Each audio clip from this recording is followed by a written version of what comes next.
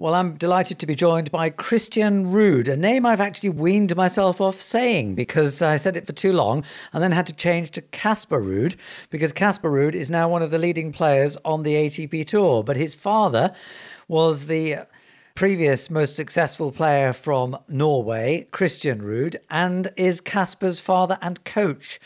So, Christian, if someone had said to you 20 years ago, your record of being the top-ranked Norwegian would have been beaten by your son, who you are coaching, what would you have said? Probably wouldn't believe it. And then, of course, I would say I would be happy if he once beat me. So I'm kind of both happy and a bit surprised that he was taking my footsteps and becoming a professional player. And my goal is for him to become as good as possible. So in that sense, I'm very happy that he has beaten all my records now. So I'm very glad for his results, yes. They say that it's the family that needs to be the kind and comforting person after a match, especially after a defeat, whereas the coach has to be quite harsh. How do you resolve that balance? I think I'm more the calm guy, even though I'm also the coach. I think that I can easily put myself in his position after he maybe does a bad match or loses a tough match. So I've been there. I know how tough it is, and I think he also knows it. So I think the person that are most disappointed when he loses is Casper, and I'm trying to be supportive, and we're trying to, of course, also analyze some of those losses that he kind of doesn't like or didn't expect. And we just have to kind of move forward and improve on those things. So I'm never really angry if he loses a match or disappointed. I'm just trying to make a plan for how to improve the things that maybe he didn't do well in the match that he lost. Given that you're his coach, how important is the role of his mother in making sure that the family is not a total workspace? The mother is also, she used to play tennis herself, so she was quite a decent player. So she knows also a little bit about tennis. And of course, she's very proud and very happy. And she's also part of the team in many ways because she does all the bookings and hotels and flights and everything. So she's a big part of the team, but she's also the mother. So when Casper does well, the mother gives him a lot of not surprises, but whatever he wants, like in kind of dinners and eating and stuff like that. So that's a big reward that when he's playing well, the mother is there for him to give him some good food, some good homemade food and cookies and stuff like that. So she's, of course, the loving mother that she's been since he was born, and she's also very excited about the progress and the things that he's doing. And where do Casper's two sisters fit in? Because you're a family of five. Yeah, I mean, the way it is when you play tennis, you travel the whole year, so you need support from the father, the mother, and the sisters, and of course they are very supportive. We have he has the one older sister. Her name is Caroline, and she's studying at home. She used to play a little bit tennis, but she was more of a handball player, and she's doing school now and trying to get an education. And then we have the younger sister. Her name is Charlotte, and she plays tennis. She's not the same level as Casper, but she's trying, and she's been 2 years at the Rafa Nadal Academy. So she's trying to go in Casper's footsteps, and of course looks up to Casper and wants to try and do the same. But we'll see what happens with her in the future. So has tennis been a family religion, or have you had tensions caused by tennis? Are there moments when you all say, oh my God, I wish we didn't have tennis so that we could lead a normal family life, or what? No, I don't think so. I think we've always had tennis as a fun sport. Of course, when Casper decided to go pro, it's more serious. You have to kind of sacrifice many things, and then it becomes more of a job. But we've always had fun with the tennis, and my wife's family doesn't have a big tradition in tennis, but they also play the sports, the parents also. So I think that tennis has been in our blood, and we have enjoyed it since all our kids were small, and both sisters tried tennis, and one of them liked it and one of them didn't. So we kind of enjoy the sport, and we are trying to have fun also, not only be about the business. Do you feel that you are a different coach to Casper because you're his dad than you would have been if an up-and-coming Norwegian player had just said, Christian, please, can you coach me? Well, I think it all depends because every player is different, and Casper is quite easy to coach, I would say. I think that he inside he has a big drive, and that he shows that every day when he goes to practice, and he does many things right, and he's very easy, he's very coachable and very easy to coach because he has a plan and he kind of follows that plan. And if I would coach someone else, it's not easy to say what kind of path they have made up for themselves. So some people are more difficult to coach than others, but I think I would probably be, this is my coaching style, to be quite calm, but I also demand that they work hard and then that they train enough and that they take every match and every practice serious. That is what I think is important for the players to do. So I would, of course, tell a player I coach that I'm not happy with the way they're doing if they didn't do that. So it's hard to say, but I'm more of the calm type, but I still have a code that I think that is important for the players to follow if they want to become really, really good players. Now, your best years were when you were about 23, 24, 25. Casper's 22 now. What were you like at 22, and how do you compare to what he is now? Well, when I was 22, I kind of just made it to the top 100, I think, at the end of that year. And I was very competitive. I had many coaches and they were all doing a good job in a sense, but I never had that top junior results that Casper had. So I kind of had to go a little bit on my own. The teams now are bigger and it's more difficult. And I think that this Casper did well in a young age. He has always had a good coaching team and a fitness coach with him from a young age, which I wish I also had, even though it was not that normal back in the day when I played. The teams were a little bit smaller. So he has been doing better than me from the day he was like 13, 14. So he has his path has been maybe also easier, but he has had a better support team behind him since a young age. So, well, anyway, I was 21, 22. I was not giving up, but I was disappointed that I didn't reach the top 100. And suddenly I made it. And then I had a good career, I believe, for 5-6 years. I was in the top 100 and I was kind of happy with that. But I think that my mistake, or what I should have kind of aimed for, is to believe in being maybe a top 10 or a top 20 player. I kind of was from a small country. No one ahead of me had done a big success in tennis. So maybe I felt like I didn't believe I was going to be a top 20 or top 10 player when I was playing. That was maybe one thing I regret a little bit, that I was maybe a little bit too happy becoming a top 50 player. So the implication of that is that Casper does believe. I think he dreams about being number one and winning a Grand Slam. And I think it's important to dream and believe. And there's a difference, though, isn't there? I mean, a lot of people dream about it, but actually believing is a different matter. He's playing well at the moment and feel like he kind of belongs, especially maybe among the clay courters in that ranking. But we are improving the hardcourt game, and we have many things to improve. So it's not easy. There's a lot of good players there in the top 10. So we had a good start of the year, and we're really happy with the position he's in. So I think he's optimistic about the future. Yeah, you mentioned clay there. I mean, do you see him as a potential Roland Garros champion of the future?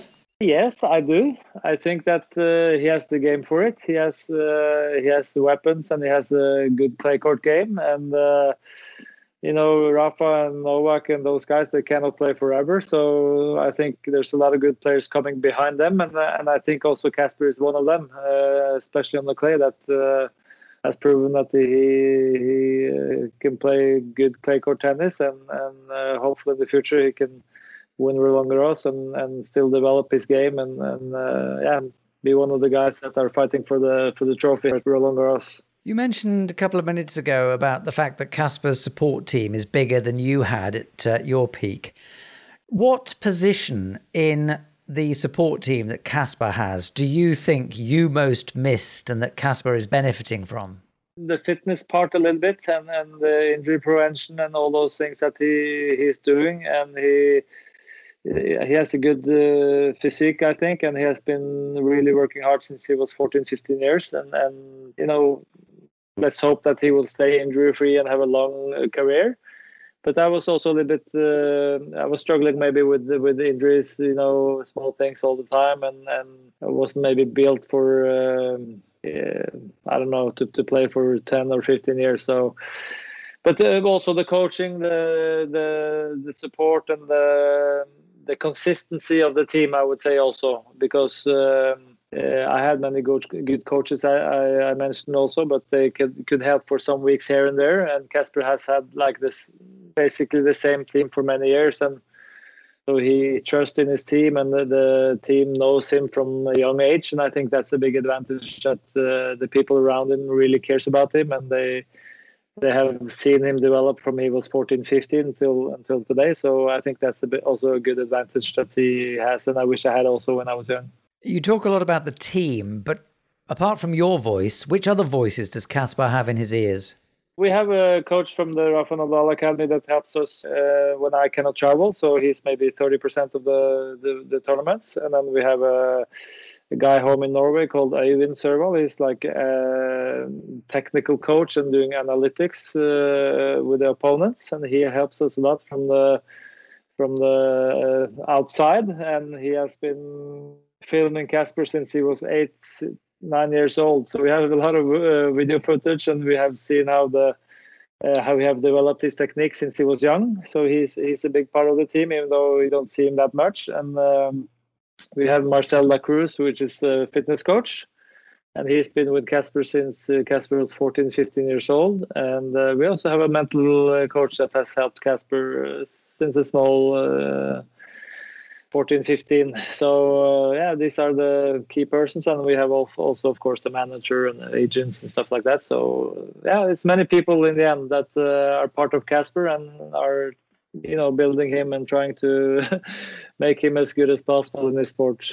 And given that he spent some time at the Rafael Nadal Academy, has Rafa himself ever given Casper any advice? Yes, he has. They train together sometimes, and I actually remember one time when Rafa was just coming home from Australian Open in 2019, I guess. He lost, unfortunately, in the final, but the next day he came back to Mallorca, and he came to the court when Casper was training with Munar, and he was probably tired. He didn't need to be there, but he was there for quite a while, and he was kind of helping the coaches and trying to explain how Casper and, of course, Munar also should play, trying to come with some good tips. So I think that was a very interesting or kind gesture of him to do. And of course that Casper, get that kind of advice from a person like Rafa that has won so much is of course helping his confidence and believe in his own game. And in terms of the advice that you give him, Christian, how much of it is based on your own career, and how much is it just you as a thinking tennis player and tennis watcher? A little bit from my own career.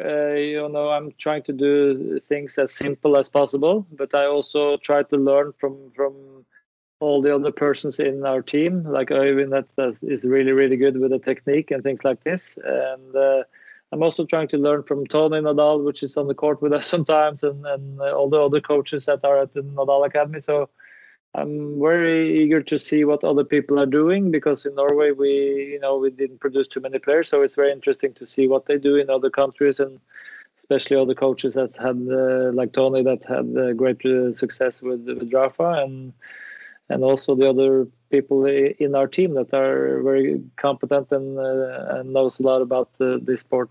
So trying to mix it up a little bit. I have my own opinions, but I'm really trying to get some good advice from the people around us. Given that Norway doesn't have a great tennis tradition, do you feel that Casper is able to do what he can because you paved the way for him? I'm not sure if it has helped him. I hope so, maybe, that I was a little part of it. But I think he's a very determined young man, and that very serious, and if he had done other sports, maybe he would have also success, because he sets a goal to himself, and so far in his career, I think he's reached most of them. So I think that he's kind of lucky that he had me as a father that knew the game a little bit and knew what kind of things that are important to get through that tough stage of futures and challengers, and of course, analyzing losses and stuff like that. So I hope I did help him a little bit on the way. But like I said, I think he's been a determined young man since a young age, and I think he would have succeeded in other sports or in other things in life also. So what's the best piece of advice you've given him? I don't know for sure if there's one specific thing, but I think that forget the losses and move on. I think, like you said before, like parents can go bananas if their daughter or son lose like one bad match or something. But when you have been there before, you know that it's some days you don't play well, some days maybe your mind was not on it. But trying to work through those tough periods and try to be serious and do good trainings every day, because I think that's. I've seen many really good coaches and some not so good coaches, and I think that if you do good training every day, I think you have an advantage over people that do training but not train that well every day. I think that maybe that is my strength, that we try to every day when we're on the court, we're doing effective and good training, so we get like hopefully a good result every day we step on the court. And I think that's one advice that I think that he also believes in, and that he's doing well. And yeah. Can you actually say what you mean by good training, or is that just totally dependent on the situation? Like effective trainings, I don't know, it depends on the situation, but trying to have good intensity, trying to not talk too much, in the changeover, and trying to do effective drills. There's many things you can train on in tennis, but I'm trying to train on do the training on the most important things, that you don't waste too much time on maybe things that are not necessary to train too much on. So I'm learning to be competitive, and when you go off the training, that when you're finished with your day of training, that you feel like you worked hard and done a good session. I think maybe that's my strength as a coach, that I'm trying to do good sessions that are related to his game. Is there a failure you can think of, or maybe just a hard time that you and he went through, which you came through in a way that strengthened your relationship and that strengthened him as a player? Yes, I would think it was like a small period when he was like 16, 17, where he was not on the wrong path, but he had like a couple of bad months, and he was in the phase where maybe the parents were not the ones he wanted to listen to. So he was not rebellious, but he was he was a couple of months there where he was other things were more fun, and we talked a lot about it, and I think he woke up, so to say, after a few months there, and really knew that the team he had around him is a good one, and that he was like maybe on a little bit wrong path. So I think we all talked about it after it happened, and basically it was just a few months where he was kind of a little bit rebellious and being just like a youth, and that he just needed maybe a little bit time out from the mother and father, I think. And do you find that reassuring?